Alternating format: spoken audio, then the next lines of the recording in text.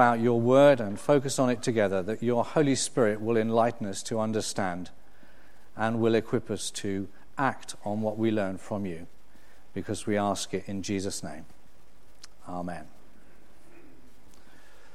Well, good morning, everybody. Nice to see you. I feel I'm wearing very boring shoes. And let's say hello to everyone in the creche as well. I just popped in there to get my Bible, and where the creche is in the vestry, as you may know. And they've got real coffee and homemade biscuits in there. I nearly didn't come out again. But so hello to everyone in the creche. So today is the second Sunday of Advent, and we're beginning a series of 4 morning services, the last of which will be on Christmas morning, in which we'll be looking mostly at the first chapter of John's Gospel and considering different aspects of the miracle of Christmas. And so this morning we're starting by looking together at the first few verses of John chapter 1. And John's Gospel has been described as all sorts of things. Somebody has said it's the most amazing book that was ever written.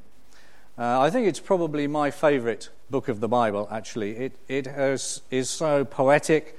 It has such a tremendous richness and depth. And there's just so much fantastic truth in it.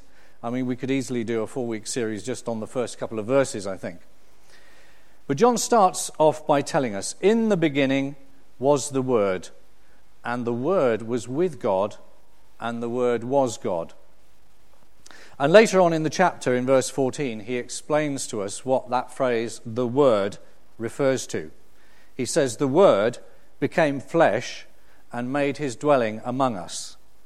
So the Word that John is referring to is Jesus.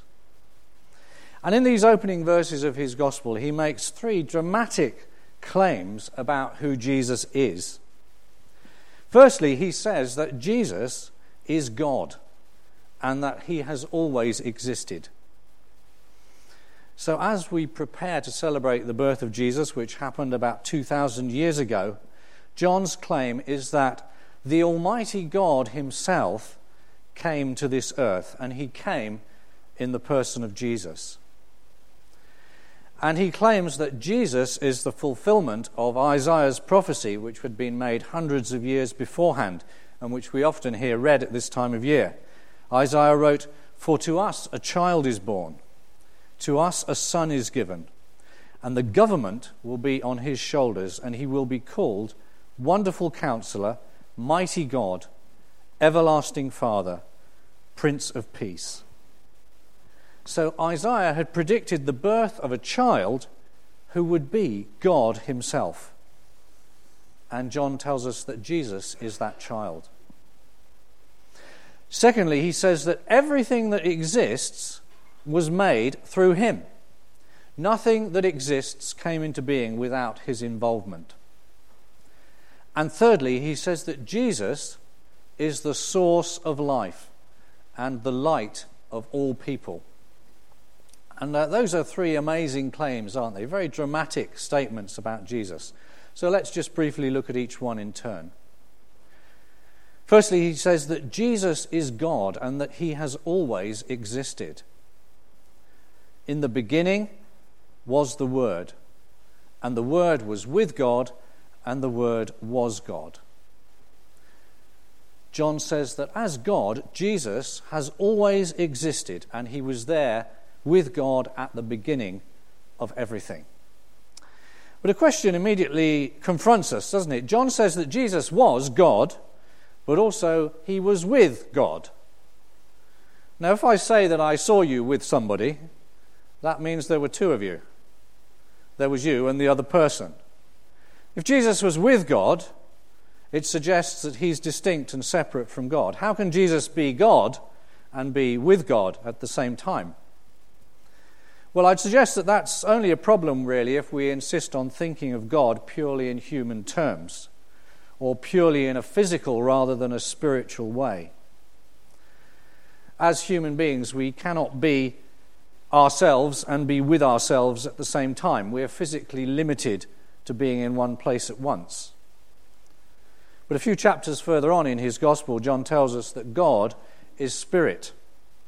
And at the heart of God's nature is this great mystery that there is only one God, but that he exists as three persons: God the Father, God the Son, Jesus, and God the Holy Spirit.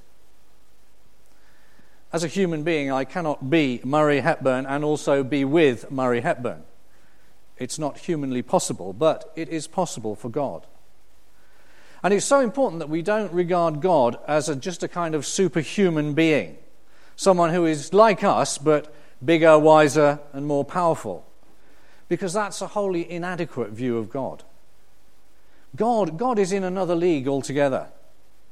To fully understand his nature is just far, far beyond our capacity. He operates to a completely different set of rules, and he's not subject to limitations that we are. So if we want to understand what God is like, it's no good sitting down and trying to work it out. We can only accurately know anything at all about God by learning what he has revealed to us. So we come to his revelation, the Bible, and we base our understanding on that and not on our own limited intellectual capacity. So through the Apostle John, God tells us that the man Jesus, born in Bethlehem 2,000 or so years ago, has been with God and has been God from the very beginning. And that truth is absolutely central to the Christian faith. And so it's no surprise that throughout history it has been challenged. Many people have found this idea completely inconceivable, that God could become a human being. Some would say it's even blasphemous because somehow it limits God. By becoming human, he becomes less than God. I think to many Muslims, for instance, the idea that God could become a human being is unthinkable. And the idea that he could die is completely beyond imagination. So over the centuries, it's often been suggested that Jesus was either not fully human or not fully God, that he can't be both.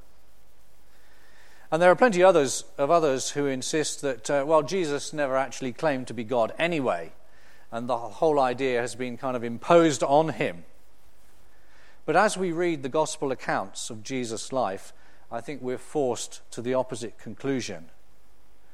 Jesus claimed to be able to forgive sins, something which only God can do. And the people of his time understood that very well. When Jesus pronounced sins forgiven, they knew exactly what he was implying. Later on in John's Gospel, we read, Jesus said, "My Father is always at his work to this very day, and I too am working." For this reason, the Jews tried all the harder to kill him, not only because he was breaking the Sabbath, but because he was even calling God his own Father, making himself equal with God. And then in chapter 8, again of John's Gospel, he's having an argument with the Jews. And they say, "You're not yet 50 years old, and you've seen Abraham?" "I tell you the truth," Jesus answered, "before Abraham was born, I am." At this they picked up stones to stone him. Jesus claimed to have existed before Abraham, who lived about 1,700 years previously, and he used the name I am attributed to himself. That was the name of God. And that was why the Jews tried to kill him. They understood perfectly well that he was claiming to be God. And to the people of Jesus' time, his claims were very clear, and the consequences were fairly predictable. When someone claims to be God, they're generally regarded either as mad or as blasphemous. And that is exactly what happened to Jesus, and ultimately led to his execution on the cross. I remember hearing a Christian speaker once recounting a conversation that he was having with somebody about Jesus, and this man said to him incredulously, he says, "Are you really trying to tell me that this Jesus is God?" And he said, "Yes, that's exactly what I am saying. You're beginning to get the idea." So John claims quite unequivocally that Jesus is God. But then he goes on to expand that idea in the following verses. In verse 3 he says, "Through him all things were made. Without him nothing was made that has been made." John claims that Jesus is God the Creator. And that is reiterated elsewhere in the New Testament. In Paul's letter to the Colossians, we read, "He," that's Jesus, "is the image of the invisible God, the firstborn over all creation. For by him all things were created, things in heaven and on earth, visible and invisible, whether thrones or powers or rulers or authorities. All things were created by him and for him. He is before all things, and in him all things hold together." And that last phrase, "in him all things hold together," tells us that as part of the Godhead, Jesus not only created everything that exists, but he also sustains it second by second. The writers of the Hebrews said, "The Son," that's Jesus, "is the radiance of God's glory and the exact representation of his being, sustaining all things by his powerful word." This is a time of year, isn't it, when we tend to look back on the year and review what's happened. And I think probably 2012 will go down in history as the year in which the Higgs boson was finally proved to exist. Now, I don't claim to fully understand this theory, but as I understand it, atomic theory had led physicists for years to believe that this mysterious particle existed. And this particle somehow provides mass to everything else. It gives substance to all the other particles, and without it, nothing would have any substance, any mass, and it's crucial to the existence of all matter. Some have described it as the God particle. It does seem a bit of a shame to me, actually, that they call it the Higgs boson, because I don't think many of us know what a boson actually is. I think they should have called it the Catholic priest particle, because it provides mass to all the others. Thank you. Yes, thank you. Thank you. But the Daily Telegraph of the 4th of July this year said, "Scientists believe they've captured the elusive God particle that gives matter mass and holds the fabric of the universe together." Well, the Bible tells us that behind that physical mechanism is the power of Jesus. It is Jesus who created and who sustains everything that exists. And the great miracle of Christmas is that the Almighty God, the creator and sustainer of everything, was born as a human baby. And then finally, John tells us in verse 4 that Jesus is the source of all life. In him was life, and that life was the light of men. That is, the light of all people. He talks about Jesus as being life and light. And what that means, I think, is that Jesus is the source of life, both in a physical and in a spiritual sense. We know that in terms of our physical existence, all life on earth is dependent on the sun. Without the sun, we would be unable to grow food. The sun is the source of life. And I think that's the picture that John is giving us here. That as we've seen, Jesus created and sustains all life on earth. He is the light of the world in the same way that the sun is the physical light of the world. And that means without Jesus, we cannot even survive physically.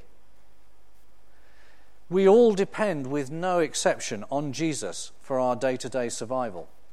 If he were to cease his work of sustaining the universe just for a moment, then all life on earth would stop.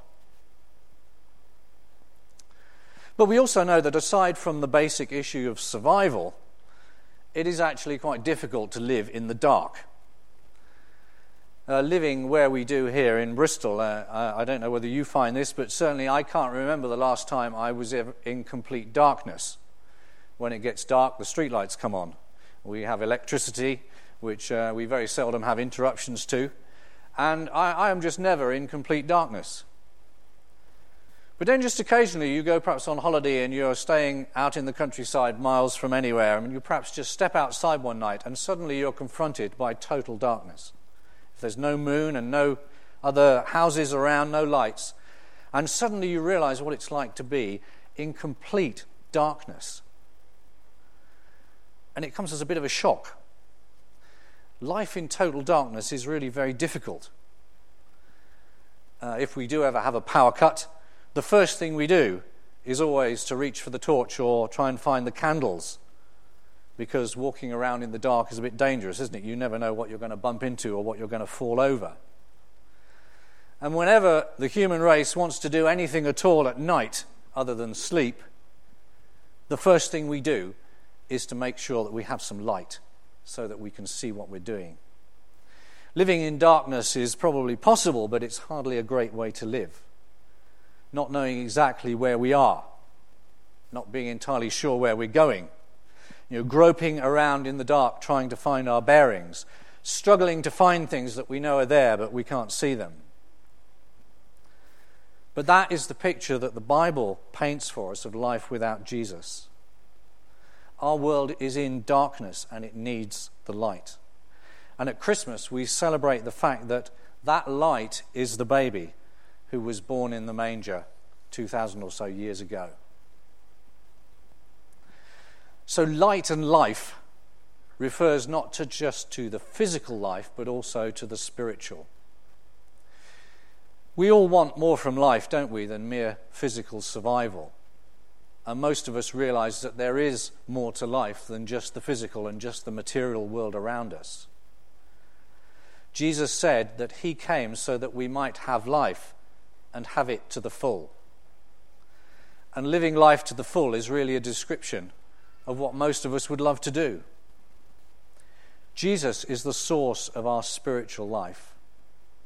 His life and work, started at the first Christmas, have made it possible for us to come into a relationship with God.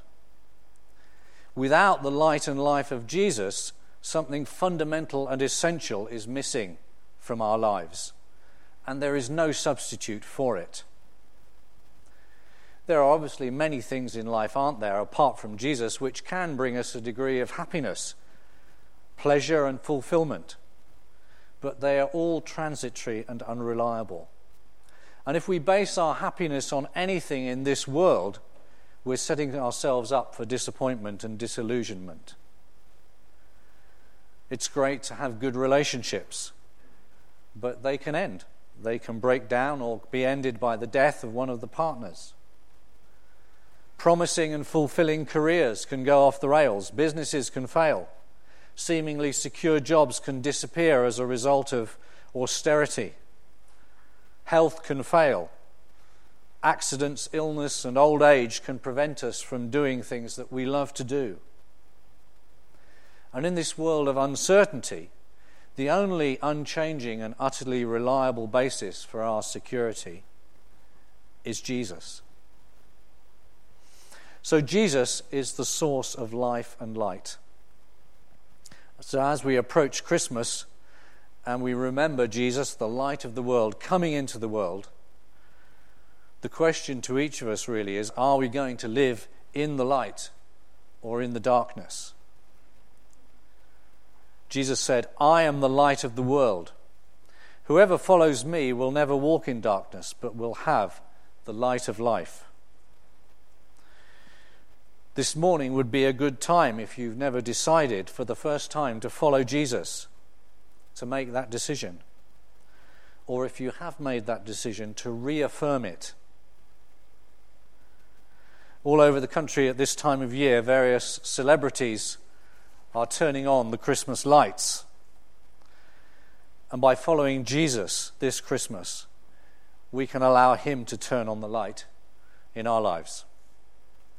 Amen.